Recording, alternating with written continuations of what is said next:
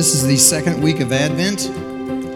What in the world does the Doubting Thomas scripture have to do with Advent? Well, since we're in Advent, you're going to have to wait and anticipate finding out.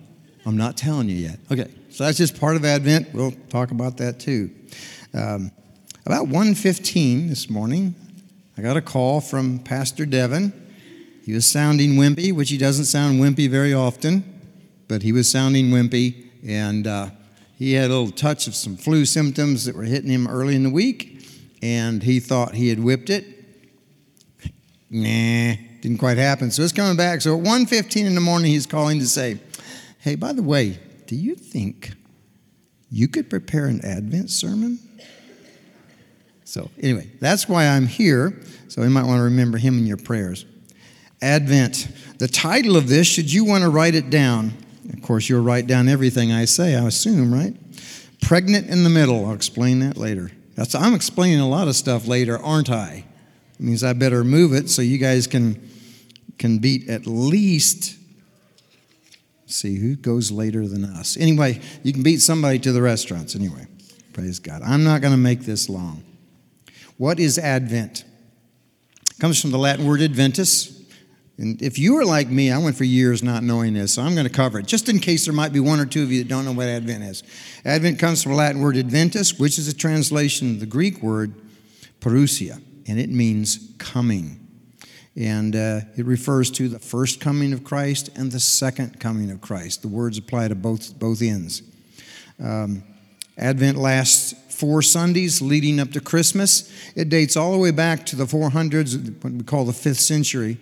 And the very first time we have record of it for sure is in Spain, where believers there, that ironically fits with one of our announcements, the believers there started doing the 4 weeks preparation, but they're actually looking toward Epiphany, which is another word that talks about the appearing, kind of tied with Easter. But every time God shows up and reveals himself, it's an epiphany, the day that you realize that Jesus was who he was and received him as Lord in your life. That was an epiphany. But anyway, it was linked, and they actually used that to prepare for baptisms in Spain at that time and in the 400s. Remember, this was just a few, to us, 200 years is like massive. It's most of our history, 300 years here.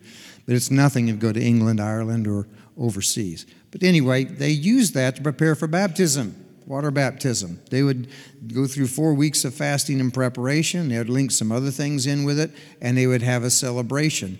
And then as the church began to realize the linkage on this, then they began to use it to look forward to the parousia, the coming of Jesus, his second coming. And then they realized as they connected the dots that the full understanding comes. This is actually talking about the Christian life.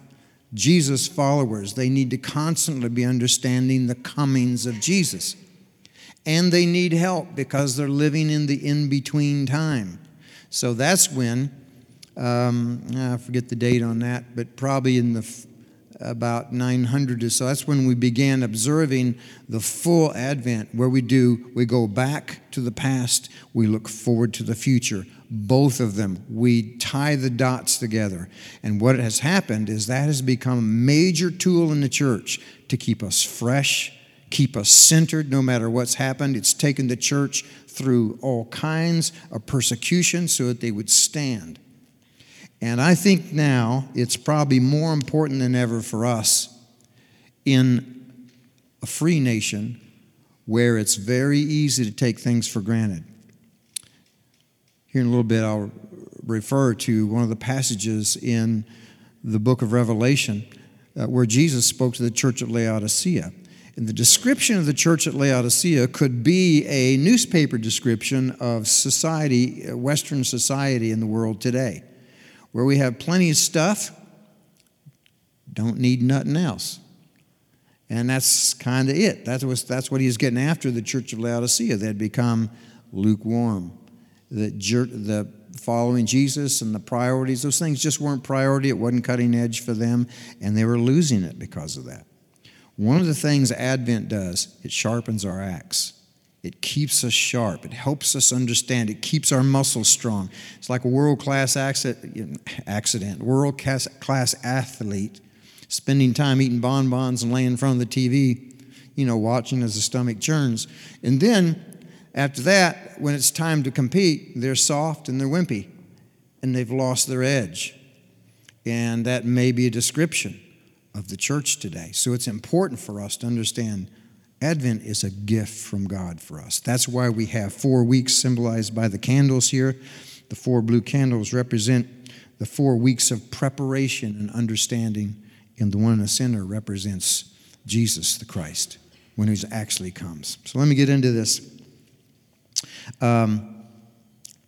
We balance 2 elements. You don't mind if I look at notes, do you? Remember, I got the notice at 1:15 and developed this at 5, so I'm like a Harley Davidson operating like a 90cc motorbike up here. Brain's barely firing, but it's still going to work. Hallelujah. As long as you let me look at my notes once in a while. Hallelujah. We balance remembering and anticipating. Remembering is looking back. Anticipating is looking forward. That's the purpose of Advent. And the whole purpose is to center on the one who is the center. Jesus who came and Jesus who's coming. And I want to read a number of things that will make a difference for us. We do this by looking forward to Jesus' second coming, the first 2 Sundays in Advent, and we look backward to remember Christ's first coming, the last 2 Sundays just before Christmas. What started me here is I was thinking about Jasmine Dean, and I apologized to her profusely in the first service. She was sitting there in all of her glory. There's a passage, there's a word phrase we use for it. She is great with child. And in my apology, I explained to Jasmine, you're great anyway, but right now you're really great with child. You're just huge. You're big. She's ready. I asked her if she was ready for the baby to come, and she said, well, I would really like it to be fully formed. So I said, well, 3 o'clock too? And she thought, well. And then I went into talking about deliverance, and how that we do a word play. We talk about delivering the baby like delivering a package. No. By the time you get there, mom's thinking about deliver me from this. Please deliver me from this. I'll go through just get this over with. That's deliverance. Well, that's kind of a picture. Right now, Jasmine is pregnant and she's in between.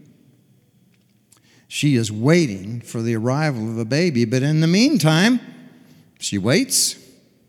She looks back. She's thankful for the previous 9.5 months, but she's looking forward to the future promise of a baby arriving and the celebrations and the lack of pain and being great, excessively great. So she's really looking forward to that. As a church, we live in between too. You realize we are pregnant with the promise of Jesus. When we receive Jesus as our King, as our Lord, and as our Savior, the Holy Spirit takes up residence in us. He walks through life moment by moment, day by day with us, like a radioactive isotope that's planted inside, and it radiates from the inside out.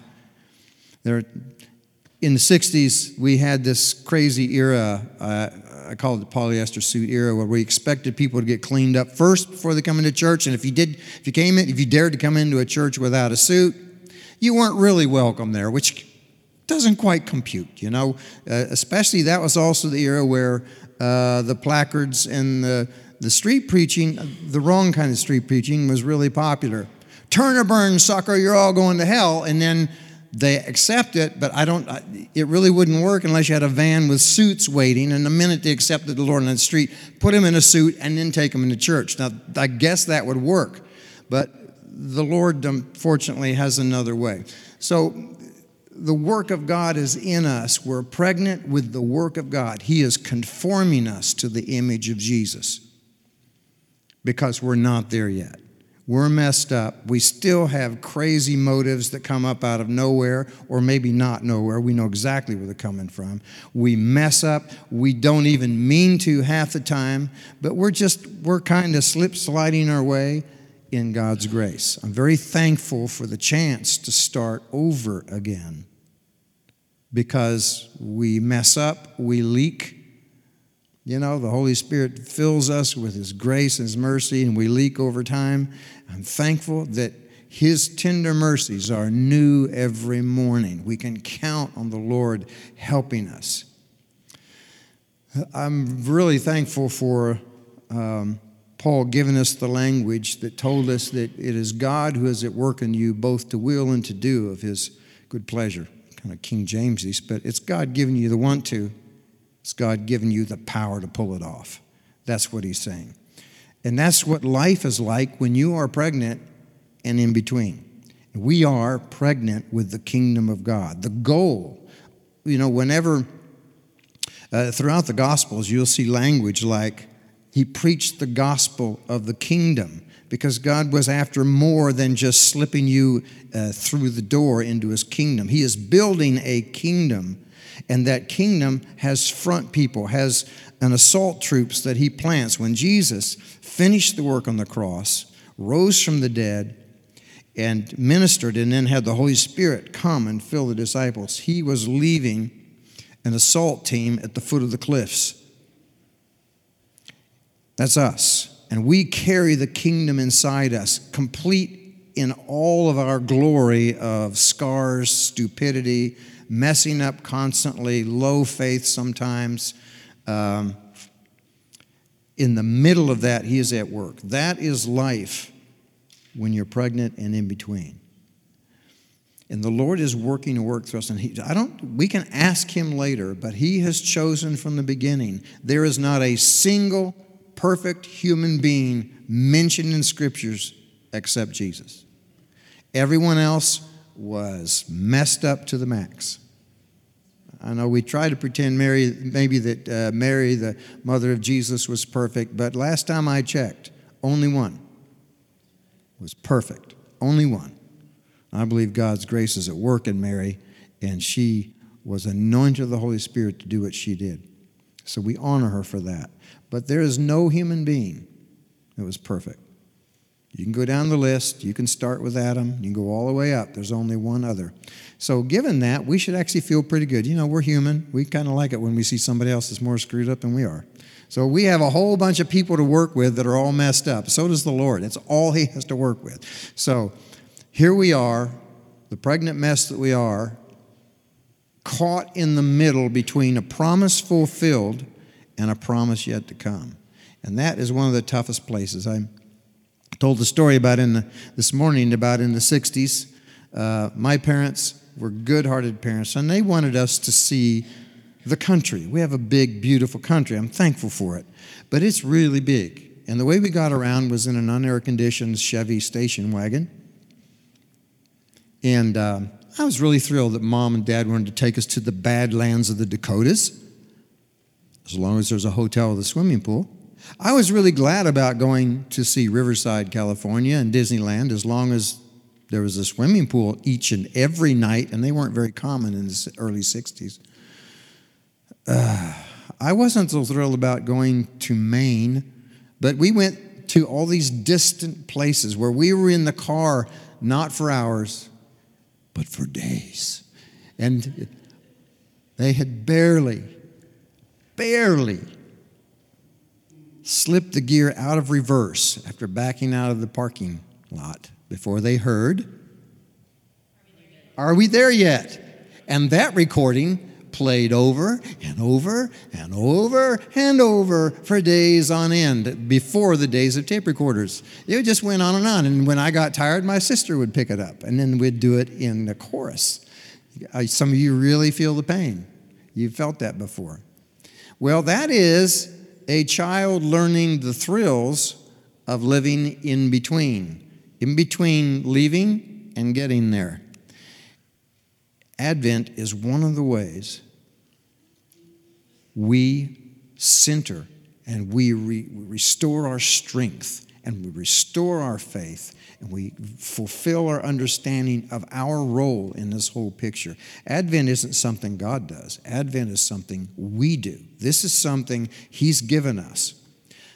In the Protestant church, for hundreds of years, you know how if you feel like something's gone too far, you overdo it to bring balance. And so we got rid of so many things in our zeal to try and get a personal relationship with the Lord that we lost some of the most valuable tools God has given the church. Since we're human and we're mostly ADD, we need visual aids sometimes. We need things that help us, like communion. Well, we almost did away with that. We pull it down to these boiled down little bitty tiny wafers, that kind of melt and disappear when they get close to your mouth. And it's all prepackaged and that kind of stuff. I mean, we lost what communion was. We lost what we'd never have an Advent candle. Lord, save us. We'd never do that. But now we need Advent candles if we understand their meaning and what their purpose is. These are tools. So Advent is a powerful time. That's why we are reclaiming and rediscovering the depth of the Advent process, where we search ourselves, we look in the past. There's some quotes here that I want to read that'll help us get there. I want to read this first. We live between the fulfilled promise of Christ's first coming and the yet-to-be-fulfilled promise of His second coming. And those two things, that the promise and the promise to come, looking back at what He's done, looking forward to what we anticipate Him doing, because He made the promise, He'll keep the promise. Those two things strengthen and reinforce each other, kind of like having a valuable gold ring fitted with a 24-karat diamond. They reinforce the value. You take them together, where you take the things of the past that have been done, the promises have been kept, both in Scriptures and in your personal life, and you combine that with the promises of that which is not yet. And that helps you in the in-between moment. We are in between. We're anticipating His coming. We're looking at a world that seems like it's only good at screwing up and moving faster. We keep perfecting our ability to mess stuff up. We get more educated and become educated fools. But education is good, but it's no substitute for the King. No substitute for wisdom. So, we're pregnant in the middle. We need this. I actually been reading some things written by an Anglican priest lately. He's a theology professor. His name is Justin Holcomb. He put it this way. While Advent is certainly a time of celebration and anticipation of Christ's birth, it's more than that. It's only in the shadow of Advent that the miracle of Christmas can be fully understood and appreciated. And it's only in the light of Christmas that the Christian life makes any sense. Let me say that again. It's one of those think moments. You probably won't find a T-shirt with this, okay? So you kind of have to read it twice. It's only in the shadow of Advent that the miracle of Christmas can be fully understood and appreciated. And it's only in the light of Christmas that the Christian life makes any sense.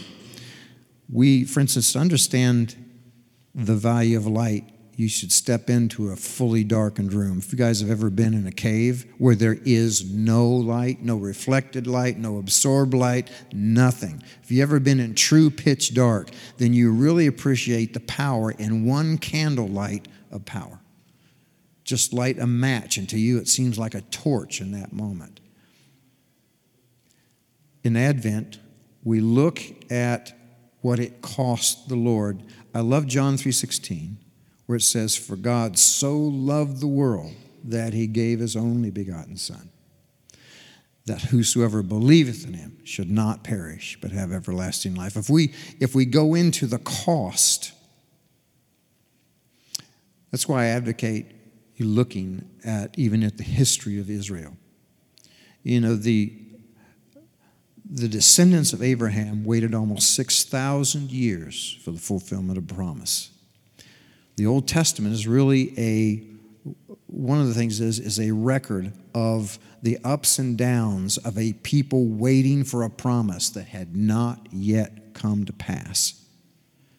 And it became so difficult for them that many of them lost their way. And when the promise actually was fulfilled, they didn't even recognize it.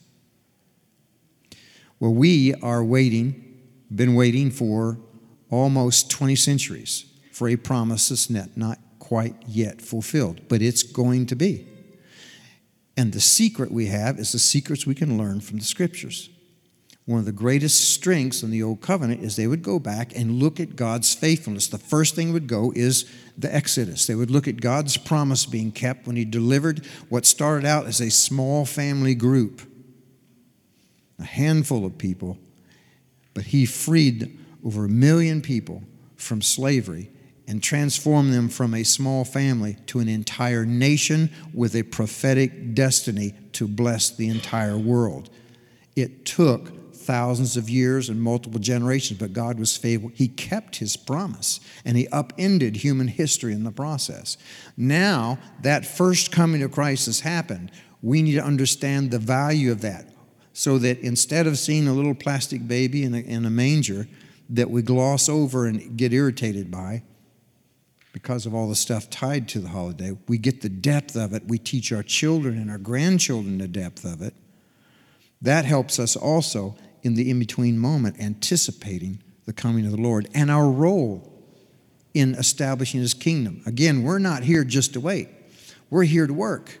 He has anointed us. He actually deputized us and gave us authority to show the same compassion for the broken, the same determination to stand up for injustice, the same gift to lift up the lonely and to draw people in. He did not call us here simply to wait and sit.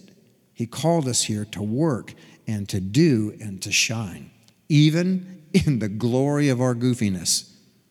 In fact, if you kind of listen to some of the writings in the New Testament, Paul seemed to take glory in the weaknesses of people. He loved to see God take lowly people and do great things with them, because God gets all the glory and people don't. We're in that place. We're pregnant, we're great with child, and we're in between. So I want to encourage you. And that in-between thing, the two things that concern me, there are many, but one is the doubting Thomas syndrome. Thus, the scripture we read that concerned Thomas. At the end of that passage in John 20, Thomas finally believes after seeing things with his own eyes and touching Jesus with own hands. Wouldn't you love to do that today? I would. But I love what Jesus said. Thomas finally gets it, says, "My Lord and my God." Those words are supercharged in Hebrew and in Greek. But Jesus said, "Do you believe because you see me? Happy are those who are pregnant and in between. Happy are those who don't see and yet believe." You and I, because we're people, we're human beings, we are logical and emotional. We like to have evidence. We grow up in a society here that's primarily pragmatic. It's a philosophical term, but it means we want to have solid proof that's reproducible in a controlled situation. And so if it doesn't exist, then, our whole society around us, including in our universities, think it's bogus, excessive, just an add-on. It's not important. When the reality is, everything depends on it. The reality is, all the matter we see, all the physical laws depend and hinge upon Jesus. It's all sustained. It was created by and sustained through Jesus Christ. That's the reality. So we're dealing with this doubting Thomas syndrome constantly on a daily and yearly basis. We also wrestle with the lukewarm syndrome, and that's described in the book of Revelation, chapter 3. There are 7 churches that are mentioned. The last one is the church of Laodicea. Laodicea had a problem. They're the ones basically were saying, hey, we have houses, food, clothes, all the money we need. We really don't need anything. And Jesus was saying, you're lukewarm. I want you hot. We deal with that because we're distracted. Most of us don't face persecution for being believers. And the biggest things we face tend to be personal in nature. We face real crisis with bad diagnoses of cancer or MS or multiple problems we're facing. We face real problems with our relationships. We face real problems with emotional wounds that we get inflicted by other people or by institutions. So they're real wounds. They don't compare with losing your life most time, like believers are in many parts of the world today, but those are real. Advent and also Lent. Those are 2 times that we are given as believers where we can sharpen our faith by examining ourselves, by studying the Scriptures, learning again the cost, the investment, the kind of love that God exemplified in John 3:16. That love is still active. It's that love that fulfills the second promise. God isn't out here to beat people with a baseball bat. He is light. Darkness doesn't do well around him. But his heart is to see all of us. He would love to see all of his kids come home. I have a friend that I'm really close to in Louisiana, and his daddy's an old-time preacher, and he likes to always say whenever the family gets together, I'm always happiest when all the chicks are at home under the roost. And that's when he likes to see all the kids, grandkids, aunts, uncles, everybody all gathered in one place, even if they can't hardly fit in the house. Well, the Lord, that's the ultimate granddaddy, wanting to see all his family under the roost, if at all possible. It's that compassion he has. And the more we spend time and investment learning the value of what happens at Christmas, it'll eliminate the plastic side. It'll push that stuff aside. And most importantly, as we take time for Advent, remembering, anticipating the Lord's coming, looking forward to every miracle and epiphany he gives us today, tomorrow, and next week, it strengthens us. It helps us go through the process of living in between while still pregnant, but knowing the moment is coming when that promise comes fully true. And it helps us be a witness today. You guys can